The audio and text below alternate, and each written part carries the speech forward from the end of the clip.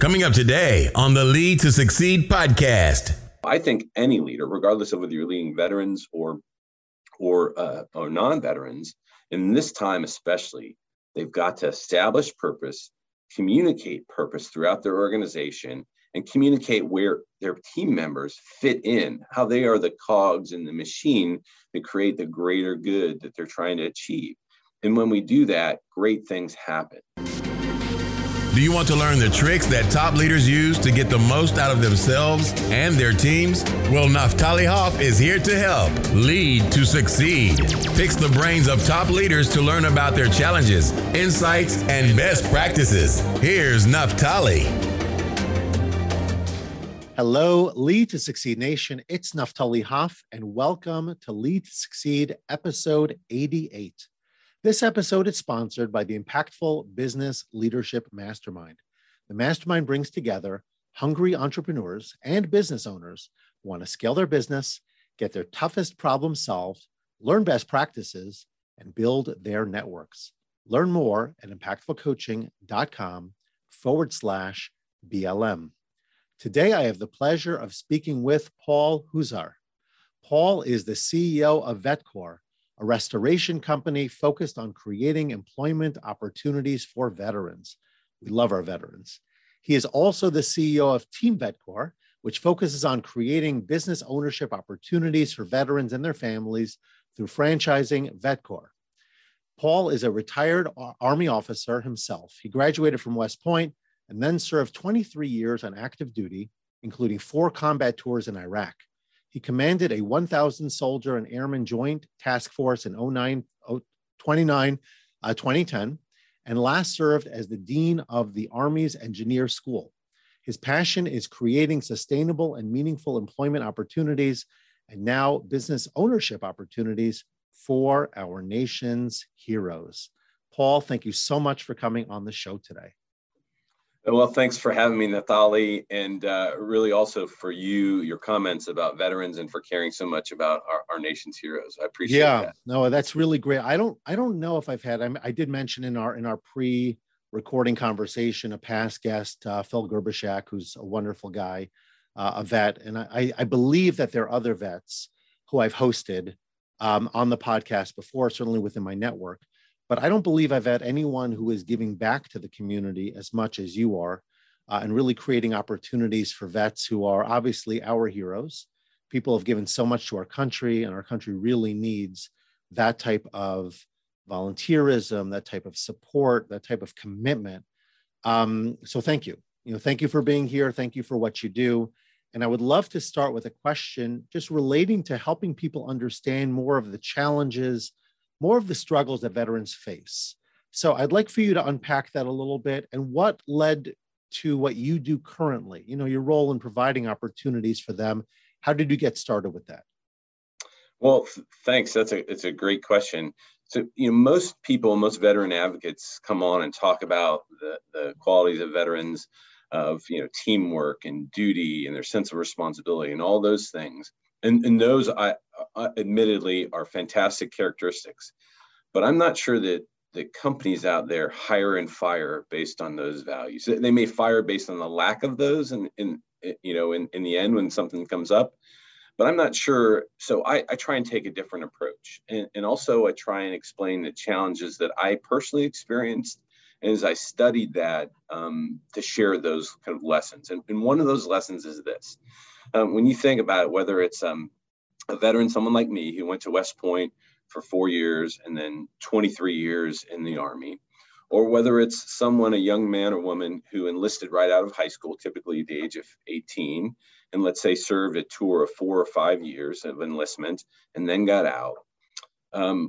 It was either those 4 or 5 years as enlisted or 27 years for someone like me. All of those years were their adult years from 18 years on, right? So they learned how to be an adult through the cultures, norms, and values of the U.S. military, right? And so now let's think about when they enter the workforce, transitioning from their service, right? How does one get a job or an opportunity? And typically, it's creating a resume. And if we're intellectually honest about a resume, What is that?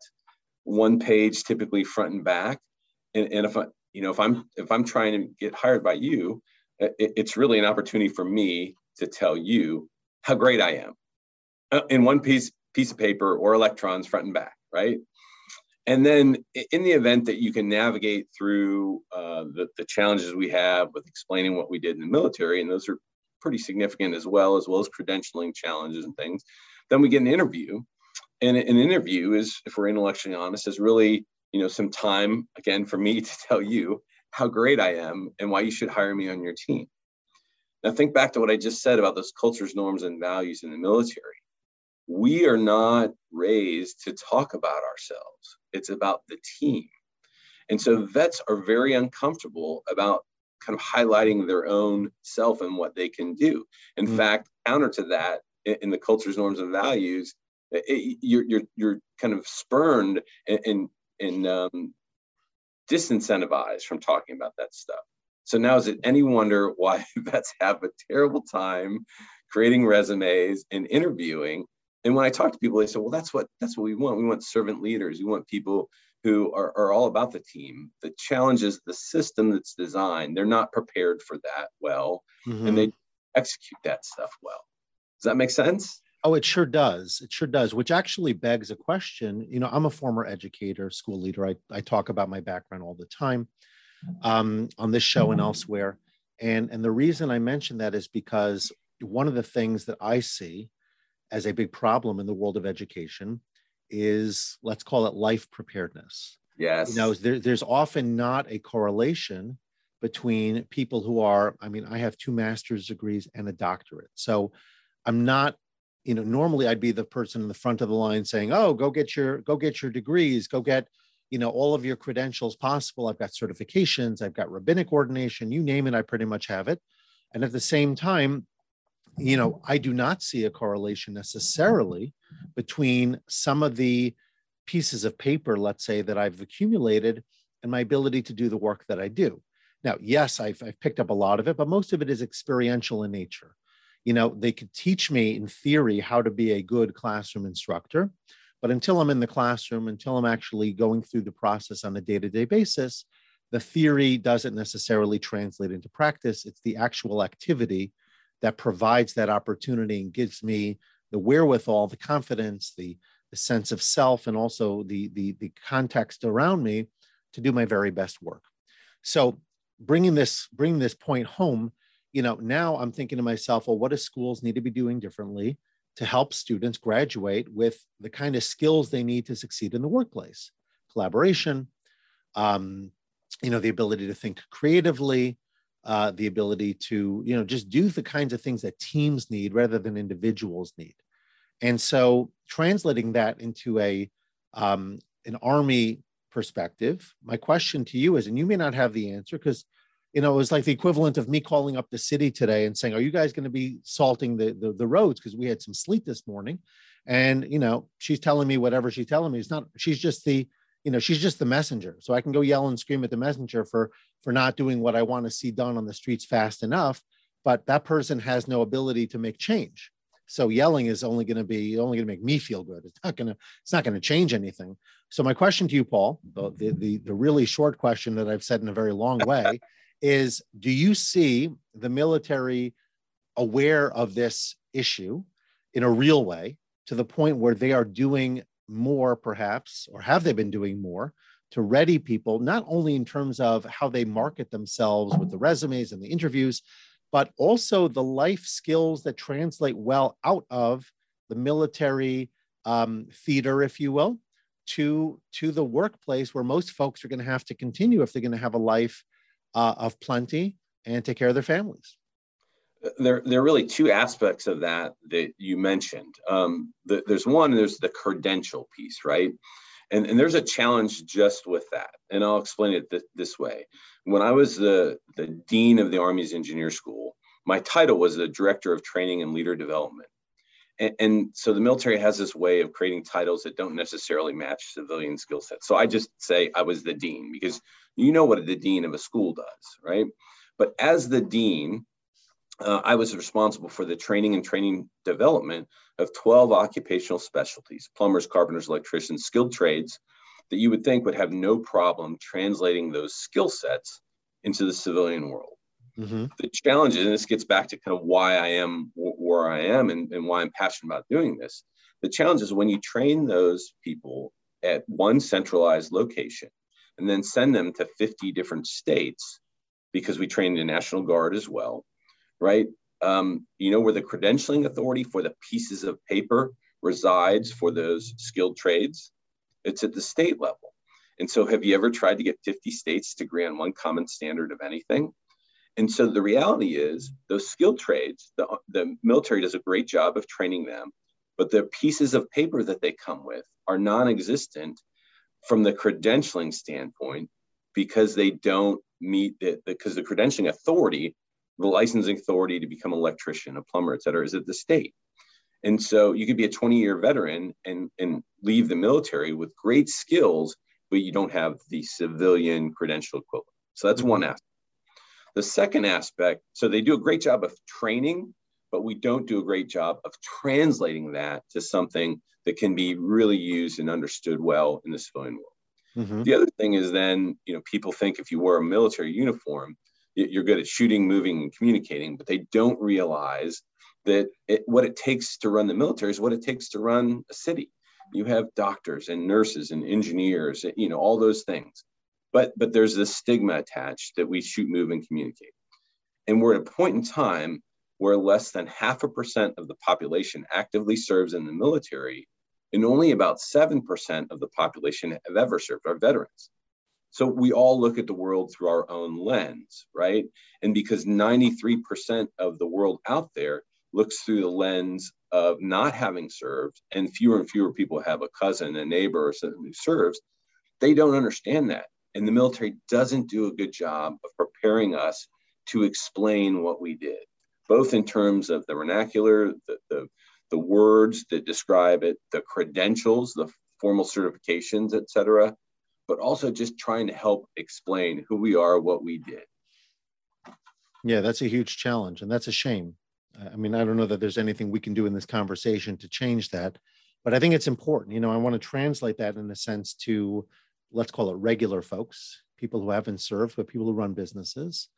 And so I'm curious to know, again, you're in a bit of a niche business in a way, but what are your thoughts, Paul, about just training your people in general? Like, what do you look for, not just in terms of, well, let me ask it like this, for your own business. And I do want to talk about what your business is and what special, let's call it, service you provide. But from a onboarding standpoint, what do you look for in people? Like, what qualities are the ones that serve you well?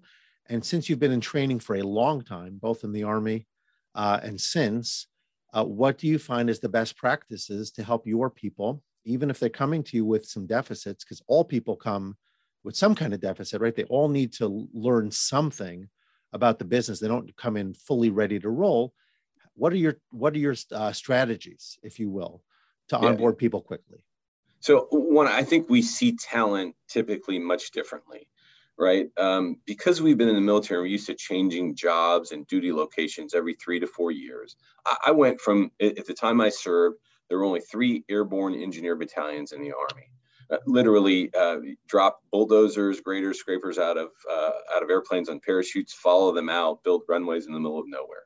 Just an incredibly interesting job, highly coveted in the Corps of Engineers. I went from doing that job to being the dean of the Army's engineer school. Those two things really have nothing to do with one another, right?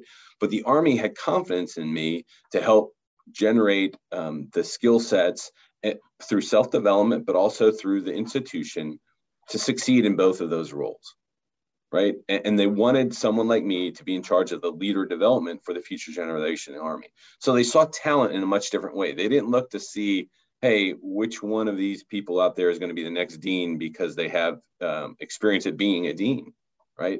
And that also goes back to the whole issue of the credentialing, right? What the civilian world looks for is skills, keywords in a resume. I don't look for that. I look for the soft skills, the desire to learn, the interest, the passion, all those types of things. And then I believe that we can train the rest for the most part, because particularly with the folks that we're looking for and we're working with. When I started franchising, I studied franchising before we took the kind of the deep dive into it. And I learned essentially that franchising is all about training, standardizing, and replicating. So do you know any organizations that have a great reputation in training, standardizing, and replicating? I mean, the U.S. military is better at that than anyone else in the world. And so in our case, my chief operating officer is a retired Army Sergeant Major. He's an E9, enlisted 9. There are no E10s. Mm-hmm. There's no one better in the world at establishing training plans, tasks, conditions, standards, and communicating those than a Sergeant Major, an E9 in the U.S. military. So we are now really a training organization. We're a restoration company at its heart, what the services we provide. But now through franchising, we're really a training, standardizing, and replicating company. And that really moves us to our sweet spot because we do that well. And the people that we're recruiting are willing to be lifelong learners and continue to learn, because the military is an up or out, keep growing. It's the greatest, in my opinion, it's the greatest leadership laboratory in the world. And we're really good at personal, professional development. I love it. So I do want to give you a chance to talk more about your business, but there's one thing that came to mind as you were talking that I think would be very informative, certainly for me and for others. You know, when I talk about, for example, training companies, training teams, how to delegate more. So I used to have 12 steps, and then I added a 13th.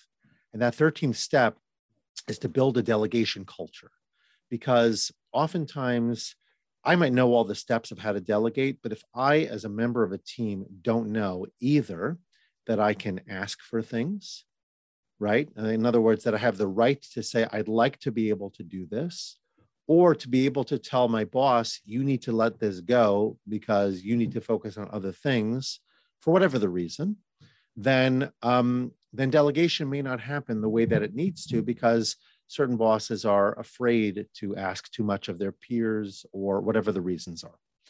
So I'm thinking about it from a cultural standpoint as well. And I may have the wrong paradigm in my mind as it relates to a military, a former soldier, et cetera. But normally there's a level of compliance that's expected, right? If your superior gives you an order, there's an expectation that you follow that command.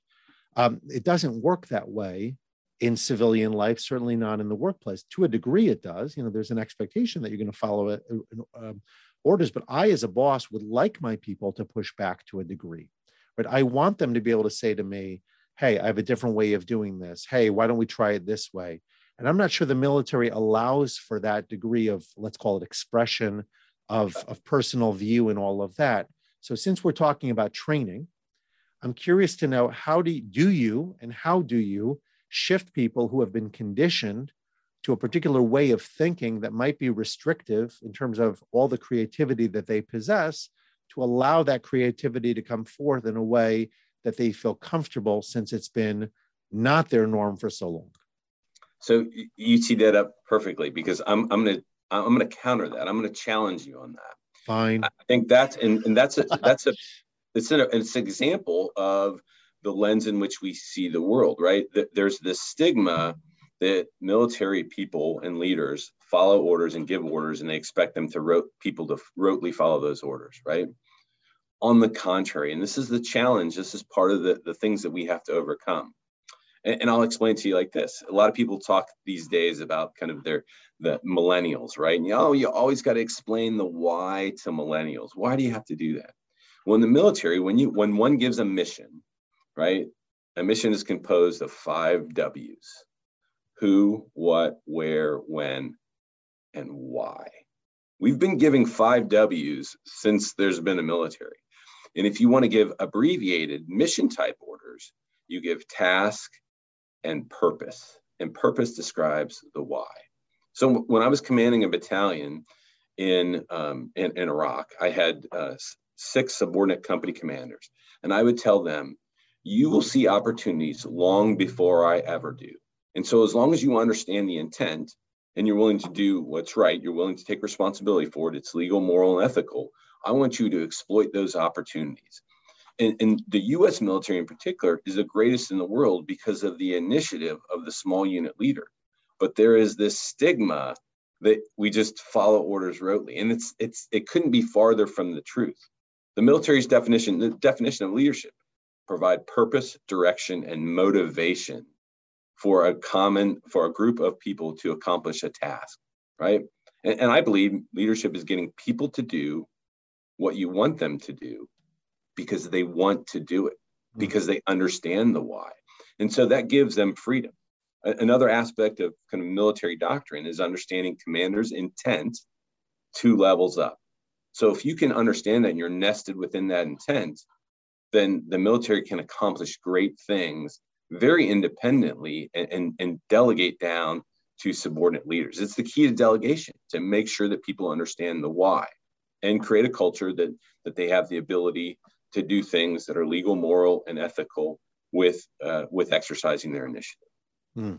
Okay, so I think we have a lot of educating to do, and a lot of, like you say, whether it's not necessarily paradigms, but at least mental images of our veterans that have to be reimagined in order to really help them to transition. So that, I think, is a great place for us to talk about your business. So explain to my audience, please, what was your vision? What is your purpose as it relates to VetCor franchising,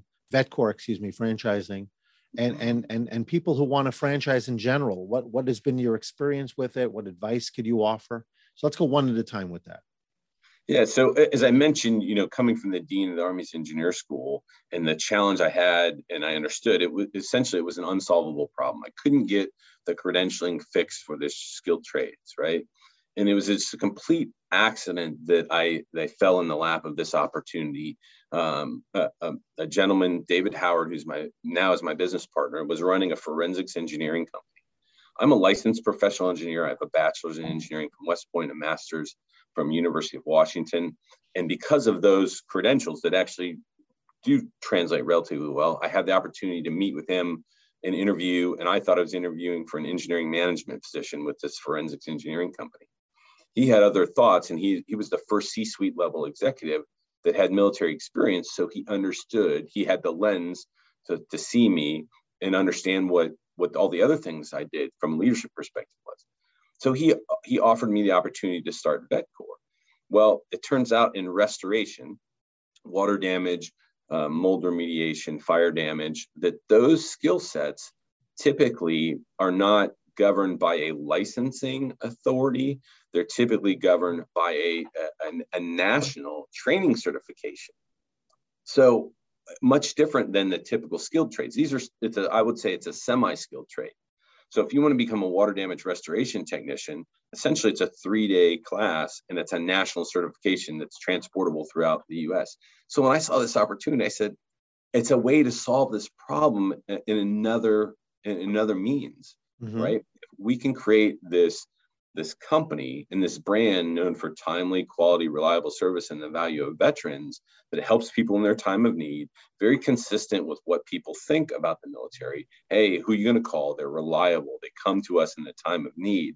And so I really hadn't considered it. But then when the opportunity was presented, I said, heck yes, because it really gets to those opportunity creations that I was trying to do, but I can do it through another method now. I love it.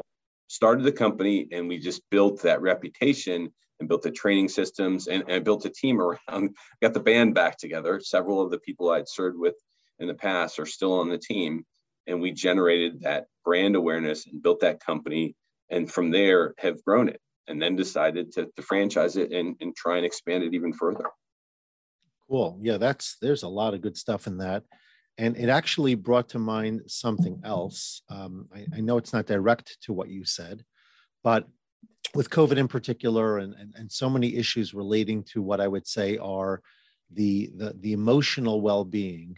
When I think of veterans, one of the challenges, that I think about often is the mental and emotional health from what are often very traumatic and jarring experiences, and people having to deal with that many cases for the rest of their lives.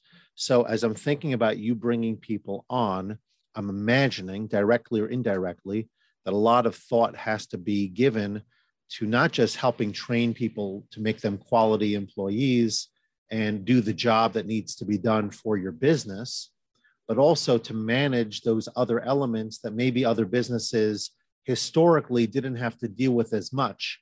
But I think now with COVID are dealing with more than ever. Issues of personal safety, issues of emotional well-being, managing a remote workforce in many cases. So talk a little bit about that, Paul. What are some of the things that you feel leaders can be doing, not only to demonstrate greater empathy, but actually to help people who need support? Not only do they need a job, but they need a more holistic approach to leadership. Yeah, that the challenge with veterans, and there's this concept that 22 veterans a day commit suicide. That's just wrong. It's inaccurate. As soon as that came out, I checked it. There is a challenge with that, but it's not to that same extent, and it is greater than the civilian society. But if we've seen one thing throughout the past 2 years with COVID, it's that we are all challenged with kind of our emotional well-being. I believe that the key with veterans or anybody is to create purpose in their life, right? To show how they can be part of something bigger than themselves. And veterans are really good at that because that's what the military is all about, right? But then they transition to that. They transition to the civilian world and they lose that greater purpose. And many of us don't have that greater purpose. And as you seek that and you can't find it, man, there are these gaps in our lives, and we need that. We need to feel part of a team. We're a very social human beings are very social. They need to be part of a tribe. There's a great book called Tribe on Homecoming and Belonging that talks about the challenges that veterans face. So I think any leader, regardless of whether you're leading veterans or non-veterans, in this time especially, they've got to establish purpose, communicate purpose throughout their organization, and communicate where their team members fit in, how they are the cogs in the machine that create the greater good that they're trying to achieve. And when we do that, great things happen.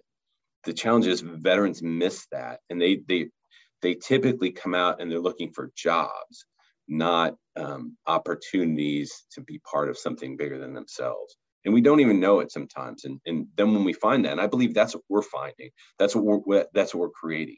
The purpose and the cultures, norms, and values, very similar to the military, but we're still helping people in an industry that needs it.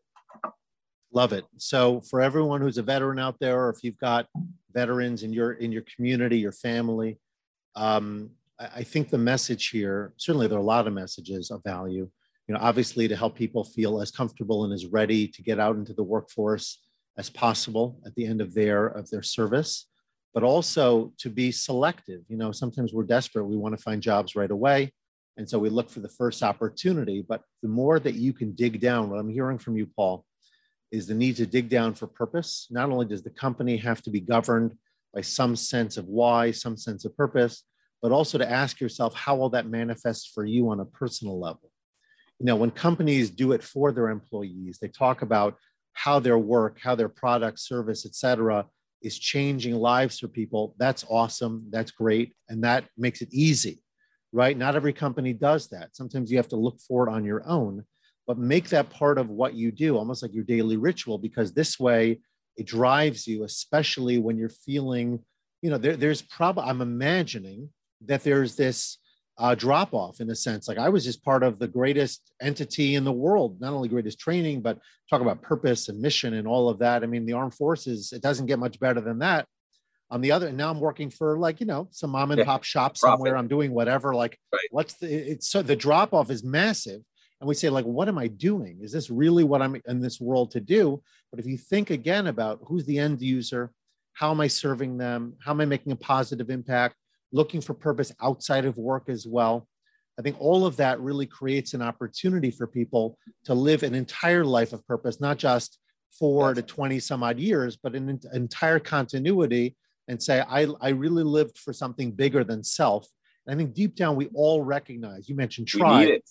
Well, we need it. It's really part of the human condition. Whether you're a religious person or not, we all sense deep down that we can't just be this isolated entity sort of floating through space. We've got to be here for a purpose or reason, and we want to be able to tap into that. So thank you for that message. I do want to ask you, Paul, about one thing that I ask all of my guests, and that is about failures. Because the greatness of leaders is not just dealing with the challenges in the moment, but growing from them, learning from them, becoming better. I often pitch the book that I've written, which is Becoming the New Boss, the New Leader's Guide to Sustained Success, which I wrote really out of a series of failures and simultaneously successes that happened in school leadership, which was my background, on my ability to see what did I do right, what did I do wrong, and how do I, as a result, become better and stronger moving forward.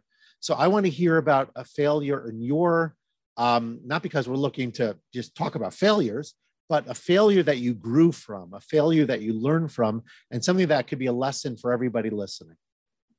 Well, you talk about failures. I mean, and there's this concept, we want to fail and fail fast and learn, right? Everyone fails, but successful people are the ones that learn from those failures, turn them around very quickly, and turn them into successes. So I'll give you an example. The number one reason that small businesses fail is that they're undercapitalized. And the same thing is true for franchise systems, because people go into franchising and think that, well, if I have one business and it's successful, I create another franchise, now I have two businesses. Well, because of the margins and the royalties and things, you have to build up to 40 to 100 franchises to become sustainably profitable, because you're always investing forward, right? So it's the same challenge. So I learned that with my initial business, that success could cause failure, cash flow, right? So in our case, typically, we start a job today, we're getting paid for that job, and very reliably and very fairly, usually from insurance carriers who have great credit ratings and deep pockets and et cetera, but typically 30 days from now, because of the time it takes to do the job, the time it takes to invoice, the time it takes for the administration, and then to get paid, right?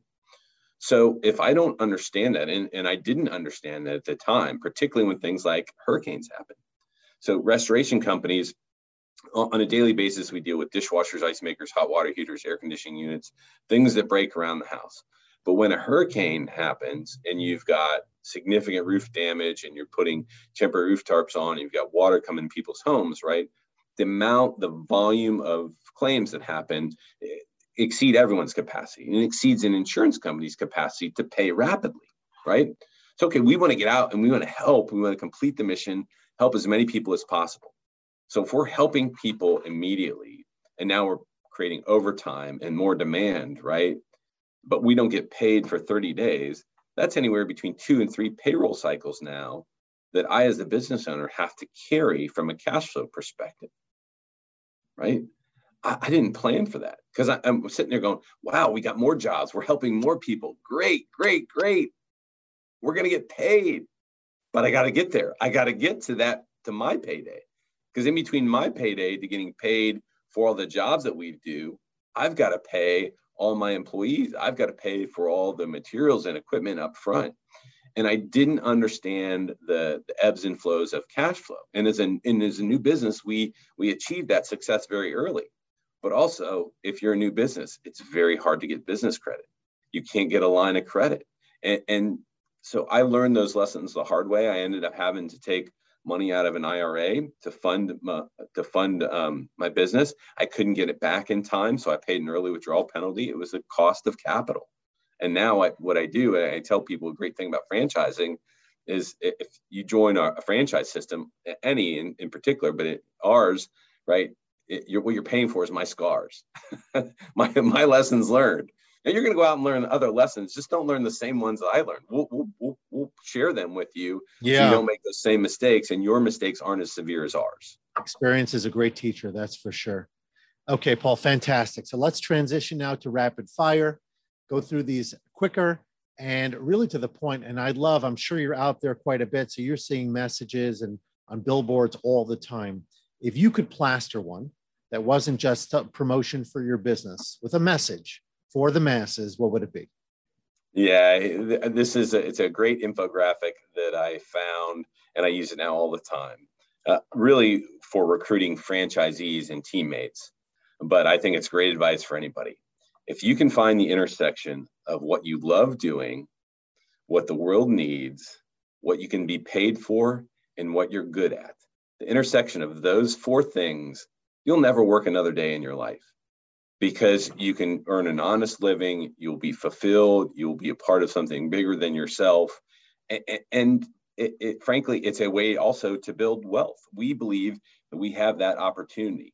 And you don't necessarily have to be in the franchise world. Here's a good example, right? People love working out. A lot of people do. And so, okay, they want to buy a gym. Well, the person that's running the gym isn't the person that's working out, right? So you want to be good at running a business.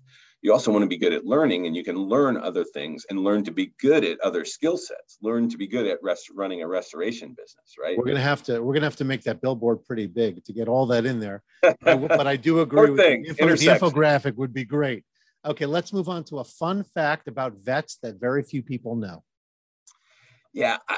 We've mentioned this, and it's probably woven in throughout all this. They're lifelong learners, and people don't understand. It's one of the advantages that I talk about. And why is that? Because there's a culture of failing, learning. There's this place called the National Training Center in the Mojave Desert, where the Army would go once a month. A new unit would rotate through there, and there was a unit for a long time that looked exactly like the Soviet Army. And what we learned is after action reviews, AARs, what happened, why it happened, and how we can improve. And every vet is equipped with that. And the last one, Paul, a productivity tip that helps you to get more done. Yeah, it's a great book that I read a long time ago called First Things First by Stephen Covey and Roger Merrill. Know the difference between what's urgent and what's important. Concentrate on what's important, and then things will never become urgent. Love it. Okay, so let everybody on Lead to Succeed know how they could reach out to you, how they can connect with you, your franchise, but really your purpose, and all the great work you're doing for vets. Yeah, so thanks for the opportunity. Connect with me on LinkedIn, Facebook, Paul Huszar, Huszar. The company is vetcoreservices.com, our website. You can find more about us. There's links to videos about franchising, about the franchise opportunity, about veteran advocacy, about hiring veterans. Any of those methods work, and I'd love to reach out. And even if you're not interested in us specifically, but you want to learn more about how to help vets, how to employ vets, or if you're a veteran looking for opportunities, we want to help. Awesome. Okay, Paul, as I told you, you got to leave something great for the very end. Here's that opportunity. Share with us, please, one final life lesson.